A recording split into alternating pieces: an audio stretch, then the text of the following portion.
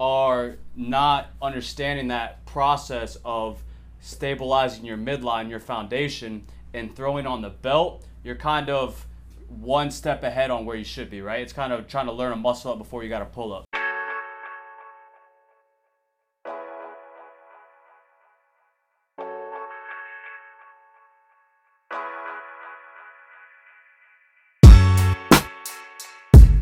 Welcome back, episode 36. Brett, you ready to rock and roll, baby? Let's get it going, baby. I think this is a really exciting one because we have so much personal experience ourselves with this topic, and that's what is our personal preferences on certain types of gear that people in our facility use and in this culture, in this industry. Most of these conversations come out of CrossFit, but there's some gear and equipment that we know other athletes like power lifters and bodybuilders are using as well. But really, that's our core, and we'll extend that conversation outside of that. Yeah, no, any type of fitness gear is huge in the fitness industry, no matter what types of training you do, powerlifting, CrossFit, bodybuilding. And some gear is utilized correctly, and then sometimes gear is utilized incorrectly. So the point of our podcast today is kind of go back and forth on how to use it, when to use it, all the different types, and kind of, piggyback off each other's thoughts. I'm curious to see why you use this, why you use that. And, I'm excited to kind of give my thoughts on why I use a different type of gear. Yeah, some of the things that I recognize first is we want to talk about the outcome. What is the goal of the gear in the first place is the question that everyone should ask before they touch the gear. What do they think this is going to do? And it can either do two things potentially. It can potentially increase performance, and it can potentially reduce injury. That's the goal of any gear, one or both of those things. And when I'm asking individuals the same conversation like we're going to ask each other today, it's why do they think they should use that gear in the first place? Because there is no magical piece of equipment out there. There are things that can assist our current baseline, our current skill set, but we're not using that to supplement bad technique. Yeah, no, I agree 100%. You are using that for those two reasons or one of those two reasons and not to adapt it as a crutch, right? It's not taking a priority over, fundamental quality movement, doing something correctly. That's got to be the priority, right? And that takes a different type of awareness, and that's what we're trying to, spread that type of awareness through today's podcast. The other thing that I've recognized too is that cool factor. There's a cool factor to using new equipment, and that comes from the professional athletes. A lot of the trends that I see in workout gear come specifically through the professional athletes, the high-end CrossFitters, the high-end powerlifters, and the high-end bodybuilders. And so the general population is taking that and they're saying, well, they're doing that, then I should do it too. Mm-hmm. And those are two completely different conversations. And so one, I just want to recognize that these trends 99% of the time are coming through professional athletes. And so we have to kind of always take it through that lens, because there's a reason why they should use that, and maybe a novice beginner shouldn't use that piece of equipment, and maybe over time they should. So that's the lens I'm always taking workout equipment from. I'm also personally, as you've noticed when I train, I'm a minimalist. I don't even tie my shoes in a workout 90% of the time. So that's how I take it. But for me, I need to do this through safety most of the time when I'm looking at equipment. And then if I'm peaking, when I know I'm peaking at 90% capacity on strength and or conditioning, then maybe I might use something like that. So those are my personal preferences and biases, because I want everyone to know they have a bias for this kind of stuff. They prefer it over others regardless of what other people say, and they need to take that the information we take with a grain of salt today. Yeah, no, I agree 100%. I'm the same exact way, minimalist to the fullest. I only wear it, I try to not wear it as least as possible, and I only wear it to enhance performance, right? And literally I won't throw it on until it's like, hey, my performance is starting to lack because I'm getting to that heavier load. Now I need that little bit of boost, right? But so another example, I got this kind of funky elbow thing going on, right? Some people I've told about it, they say, oh, you should get a wrap or you should get a elbow sleeve, right? And that's kind of, in my opinion, using as a crutch to kind of get me through. It's like a temporary Band-Aid, right? Right, because they didn't say, well, hey, how do we heal your thing up? They were basically saying the Band-Aid. Yeah. How can we keep you moving through pain? Yeah, it's just a temporary Band-Aid. So, I got the type of awareness. I'm not going to do that. I'm just going to try to get right and use gear for, for what it's worth. And that's to either increase performance, just like you said.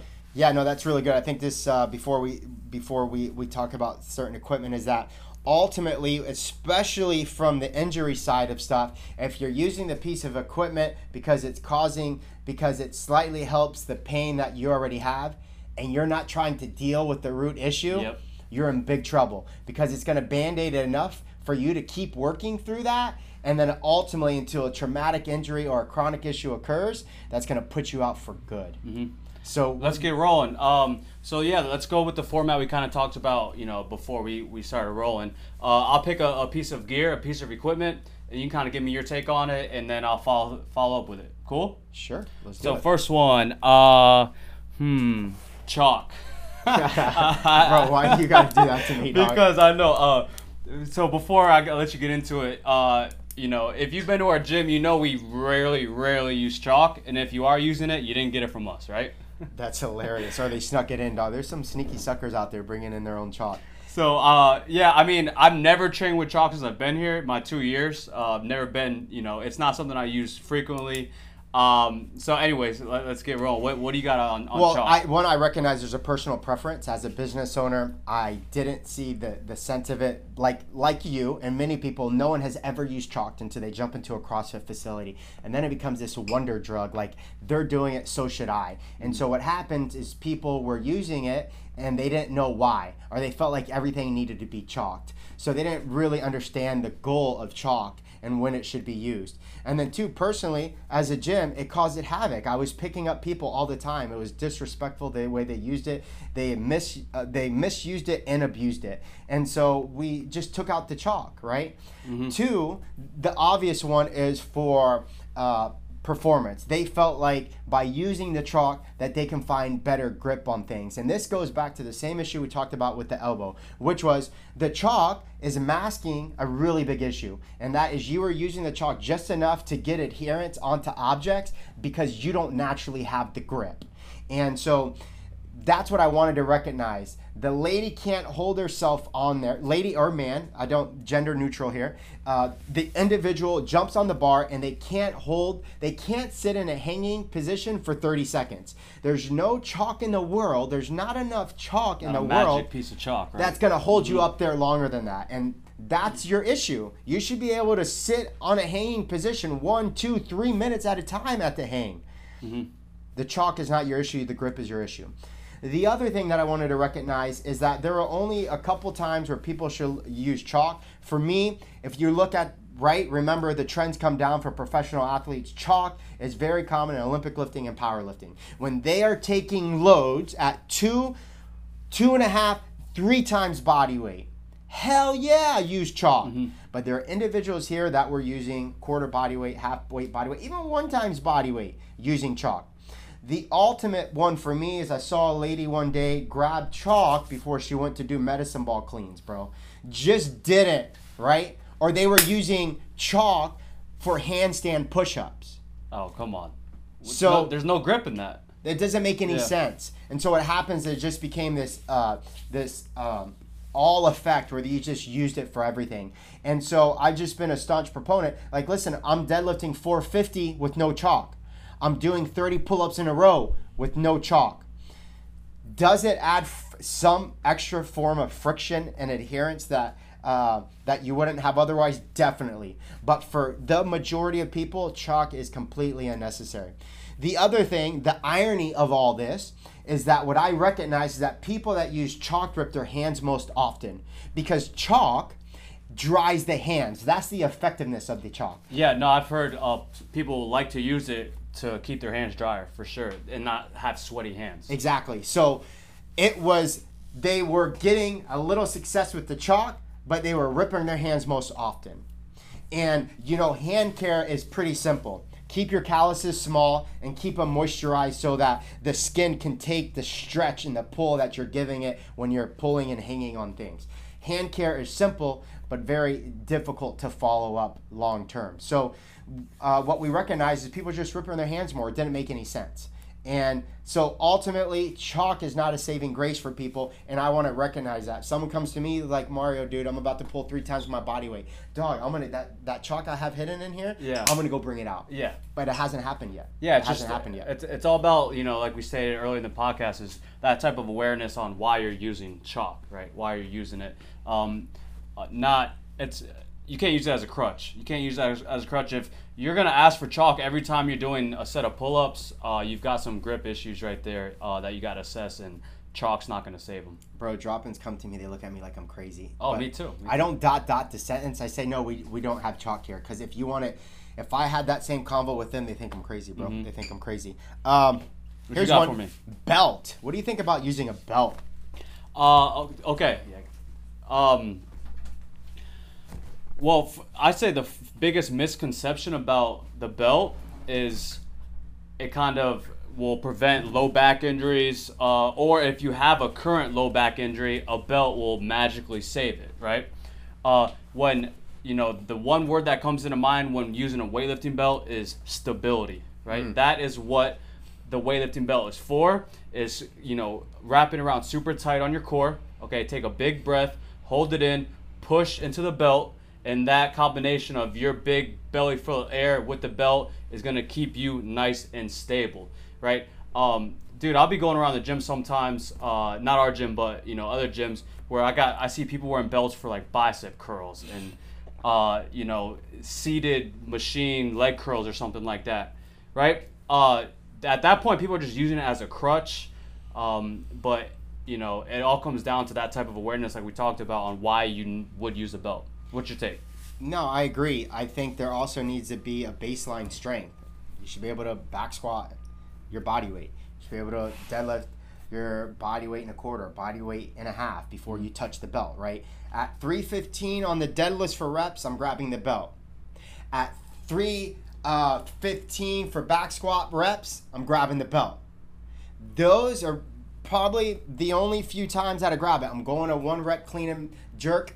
Max, grabbing the belt. I'm grabbing the belt. But I have numbers in my head for when that is. Not, I'm doing those lifts, so I might as well grab the belt. And you have a sense of awareness on how to keep your core stable before you even put the belt on, right? You have a sense of how to, keep a nice tight midsection without putting the belt on. So if you are not understanding that process of stabilizing your midline, your foundation, and throwing on the belt, you're kind of one step ahead on where you should be, right? It's kind of trying to learn a muscle up before you got to pull up. If you can't brace and stay stable without a belt, you're not going to do it with then you're not going to do it with a belt. So you got to kind of train without one to the point to where, like, okay, I understand this concept, and then once it's finally on, that's when it enhances the performance. And, as coaches, we're giving tactile cues to belly. They're pushing out. They're not sucking in, right? Most people think they're bracing belly by sucking in. No, we're pushing into that, creating intra-abdominal pressure. That used to be called the invisible belt because it still had that feeling because you were pressurizing against that area where the belt would be placed. But, yes, the skill needs to be built on without the belt and move towards 90% capacity work, then you put on the belt. Okay, next one I got. Let's go with grips. Grips. No, I gotta switch that up. We just talked about chalk. I want to talk about something grip wise. Let's go. Knee sleeves. Knee sleeves and knee wraps. Yeah, so I think one is to define the difference. A knee sleeve is going to be a compression. Compressions, they're building out now. They're standard at 3, 5, and 7 millimeters. So the thickness is really important with a compression. Do I feel like people should use compression sleeves, knee compression sleeves? I think it helps do a couple things that's harder to do naturally and longer. One, not get the knee warm, but keep it warm through an hour class. That's really hard to do. So I prefer a light compression at like 3 mil. That does really good to keep the knee warm.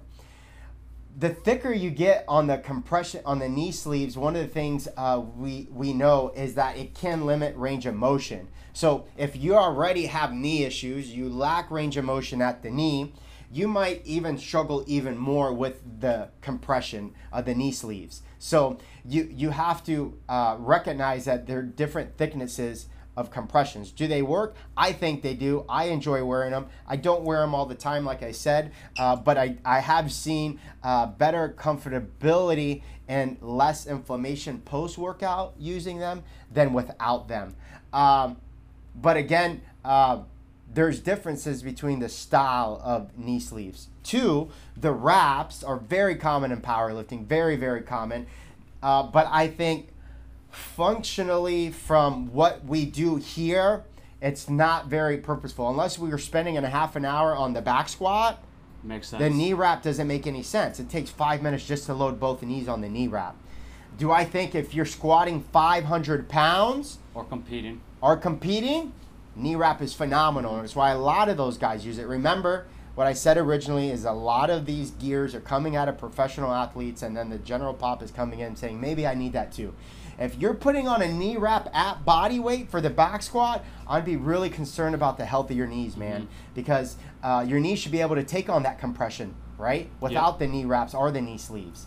I do think functionally using compression knee sleeve, we do this a lot. For lunges, high rep lunges, you're gonna go rock out 200, 400 meter lunges. You wanna put some knee sleeves on so you don't bang up your knees. Yeah, that makes sense to me. But we're not using them as a crutch for anything. Yeah, to kind of sum up your points, I think it's safe to say sleeves is more functionality when wraps are more increase in performance. It could add anywhere from 20 to 50 pounds on your squat, right? Yep, that's very true. But it takes, when I was powerlifting a long time ago, it took me a good half dozen sessions to use that knee wrap properly, because there is a technique to how you do that and how much tension you put around that. And the idea is supposed to take some compressive forces off the knee. There are some Russian high-level lifters that use knee wraps. Very unique to watch. It's a very old school style of training, but they're using knee wraps for Olympic lifting. Now remember, these are guys who are lifting 1 rep at a time, 2 reps at a time, at maximal loads, 400, 500 pounds overhead. Makes sense. But again, it's a very technical way to wrap the knees for sure. So you got to learn how to do that through a pro, not YouTube. Yeah, no, we got a nice little trend going on each piece of equipment, and that's basically having a foundation before you even get there, right? Before you even throw it on, you have a foundation on what's going on before you throw that piece of equipment on. What's really good is that what came to mind is progression. People should have a progression for equipment gear, when they should and shouldn't use it based on the technicality and difficulty of the movement. Yeah, right? baseline. Yeah, have a baseline, progress through equipment gear based on need, right? I know, here's another one for you because you rock them a lot. Weightlifting shoes. When do you think you should use them, and if so, when? Well, let's go over the multiple types of, we'll call it fitness shoes, right? Not even just strictly weightlifting, but fitness shoes, which is, one is Olympic lifters, right? Those are known for their raised heel, right? It's kind of giving you an increased ankle mobility, mostly, most important for clean and jerk and snatches, and you can obviously squat with them as well. Another one, that's most common in the powerlifting stage is like flat, completely flat. Converse is a big one. Vans are another big one, and those are best utilized for powerlifting, deadlifts. You can squat in those as well. And then there's obviously the traditional running shoes, right? You can throw something softer that absorbs the impact a little bit better. Use running shoes. And then there's kind of multi-purpose shoes. Metcons are a good one. The Nanos, the official CrossFit shoe, is another good one. But so basically, you got to have that awareness on what type of movement you are doing and why that type of shoe you would be wearing for that type of movement, right? But if you have limited ankle mobility, don't use an Olympic shoe as a crutch. Work on your mobility, right? Or if you're powerlifting, you can try to learn it without shoes. So when you put on a shoe, a flat soled shoe or whatever, it transfers a little bit better. And then running is running. You can't go from using running shoes to run a mile and use those same shoes to back squat, right? You're not going to have the same support to move a heavy load in a squat. Then basically running shoes are very, very soft and they absorb impact. Yeah, there's a famous weightlifting quote. It says, "Don't have a 10-cent squat and $100 pair of shoes." Mm-hmm. And the idea is the shoe's not going to save your terrible mobility or the lack thereof. And so we have to have a baseline of capacity. Can the individual freely and smoothly move through the squat without pain or incapacity or the lack of range of motion? That's number one. Two is, what is the goal and purpose? What makes group training the way we do here is that it's a really unique structure in that we've put many different disciplines together as one. You are powerlifting and Olympic lifting and running all at the same time. So you have to always take that consideration. Are weightlifting shoes great for lifting heavy loads? Definitely. Are they good for lifting heavy loads and having to go run a mile? No way. Hell no. So we have to always consider it. I see some athletes that when I work out with back squats and running, they keep their weightlifting shoes on. That's not what I want them to do. I also don't want them switching the workout, switching their shoes in the middle of the workout. That doesn't make any sense. The clock it's defeating the whole purpose of high intensity. And now if it's a strength day and we're doing nothing but the barbell, you're coming in here on Barbell Club on Sunday, bring the weightlifting shoes, man. They will help long term. But we're not trying to mask any issues where I'm like, oh, this dude's got terrible range of motion. Oh, why don't you buy some weightlifting shoes? Yeah. Because it doesn't fix the real issue. Cross trainers are great, but I think long term for running, they're terrible. I mean, people complain about that all the time. By the way, running 200, 400, and 800 meters at a time is not long distance running. Mm-hmm. Use cross trainers. Are you running anything above 5K and above in a row without stopping? Get a good pair of running shoes. Now, for me, I'm always considerate of,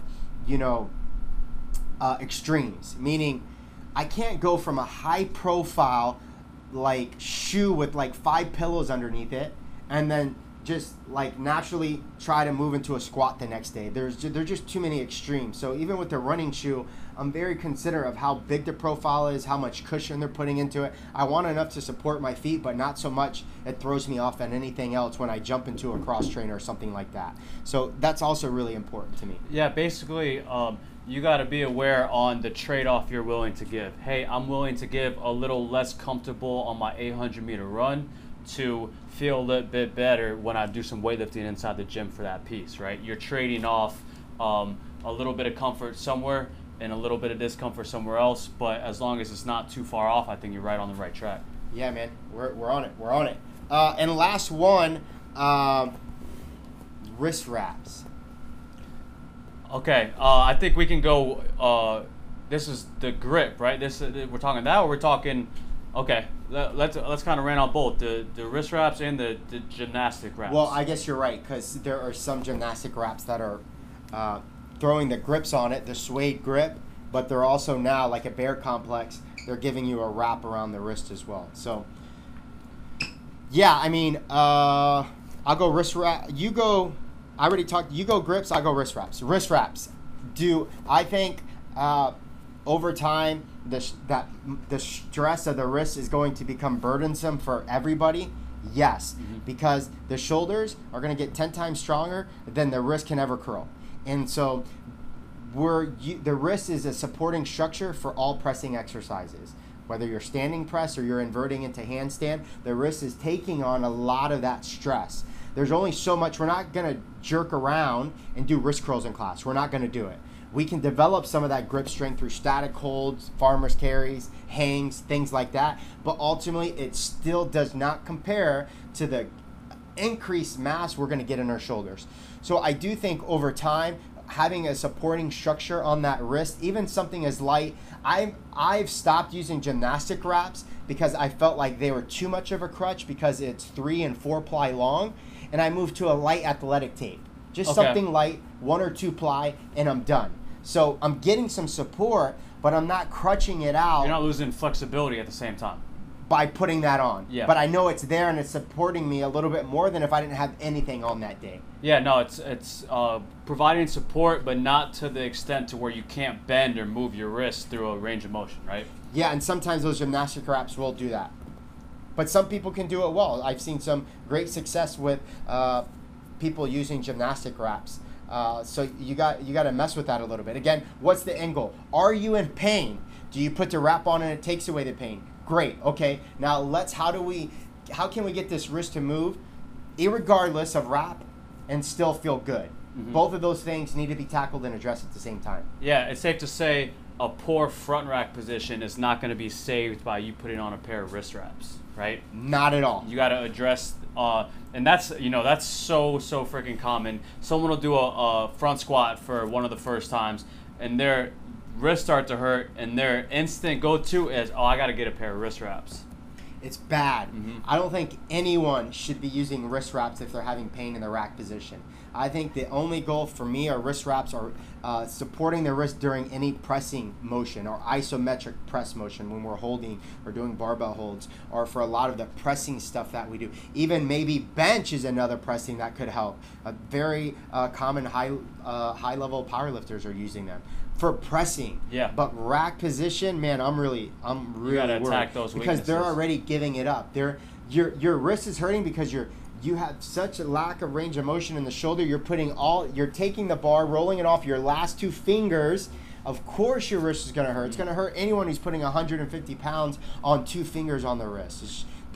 We got to go back to the technique, man. We got to look at some of these really common issues versus like, my wrist hurt, let's put on wrist wraps. It's not fixing the real issue. Yeah, it's just like we talked about earlier, it's that temporary Band-Aid, right? It's that temporary Band-Aid. And in regards to using wraps for all the pressing motions, it's kind of like the same reasoning for using a belt, right? It's stability. A belt is used for core stability. Wrist wraps are used to keep your wrist stable, right? Yeah. That's really good. And the other one you talked about is grips. What's your preference on grips? I don't use them often, but it's just because I haven't got there yet, right? If I were to compete and they showed me a workout is, hey, let's do 100 kipping pull-ups for time, right? Or a stupid, like, large amount of muscle-ups for time, right? I know I'm going to be hanging on that freaking bar more than normal. So the least amount of times I got to come up and down off of the bar, the better, right? So if I'm using gymnastics wraps, right, that's what kind of with the top we're getting on here, then that would aid my performance. But, just like everything, I'm not going to use that because I got sensitive hands, right? Or I'm not going to use that as a crutch. I'm using that because, hey, my foundation's set, but I need to increase my performance the best I can. I'm going to throw on gymnastic wraps to compete in that workout. Yeah, that's really good. So we're not masking that grip, right? The only time I would like someone at high, remember, it's coming from high level athlete down. Watch when they use it. They don't have grip issues. The most 2 common exercises they're using this for are bar muscle up and ring muscle up. So I'm looking at that, and they're chalking 2 on the leather wrap. Oh, So think about this. that kills me. What's happening is they are not using it to grip, right? Think about this. They're using it for rotation. So they're using the leather wrap with chalk to rotate their grip around the bar so they have a smoother turnover. That's why they're using it. But the general public doesn't recognize that. They think they're using it as this miracle hang on the bar. Most of those guys aren't even wrapping that gymnastic wrap that you place the 2 fingers on. They're not even putting it on their fingers. They're using it to wrap the leather around the suede around the bar so it reduces all the friction that you would have if you went skin and chalk to hand. So it's a rotational cheat.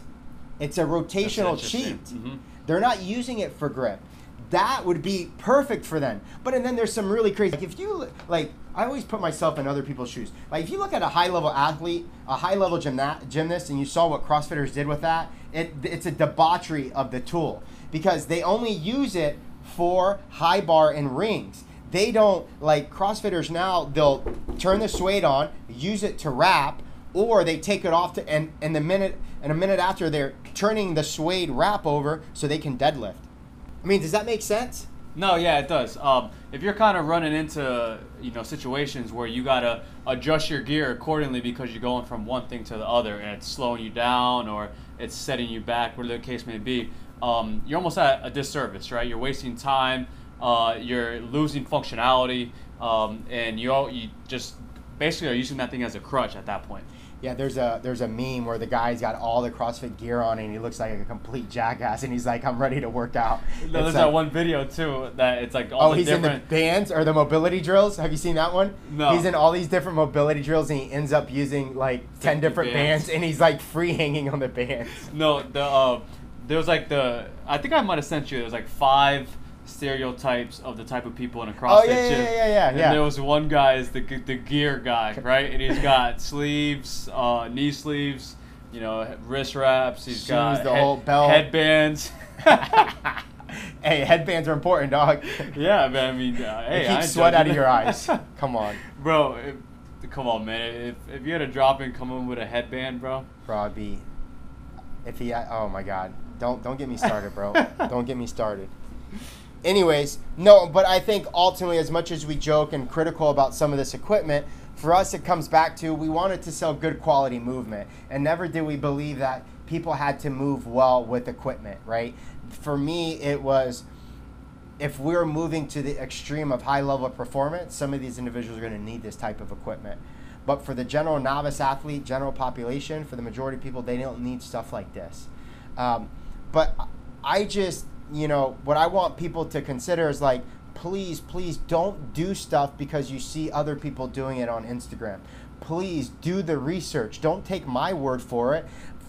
Look up credible information online and back that up with your own experience. But please do not start using gear because other people are using it. Yeah, no, you just got to understand why you're using it, and you have to make sure you have a baseline or a foundation set to the point where this is increasing performance or whatever the reasoning by throwing on this gear on, and you just got to make sense out of it, right? It's got to make sense to you. You got to understand what or why you are using it. That's it, baby. We appreciate you guys. We'll see you next week. Catch you next time.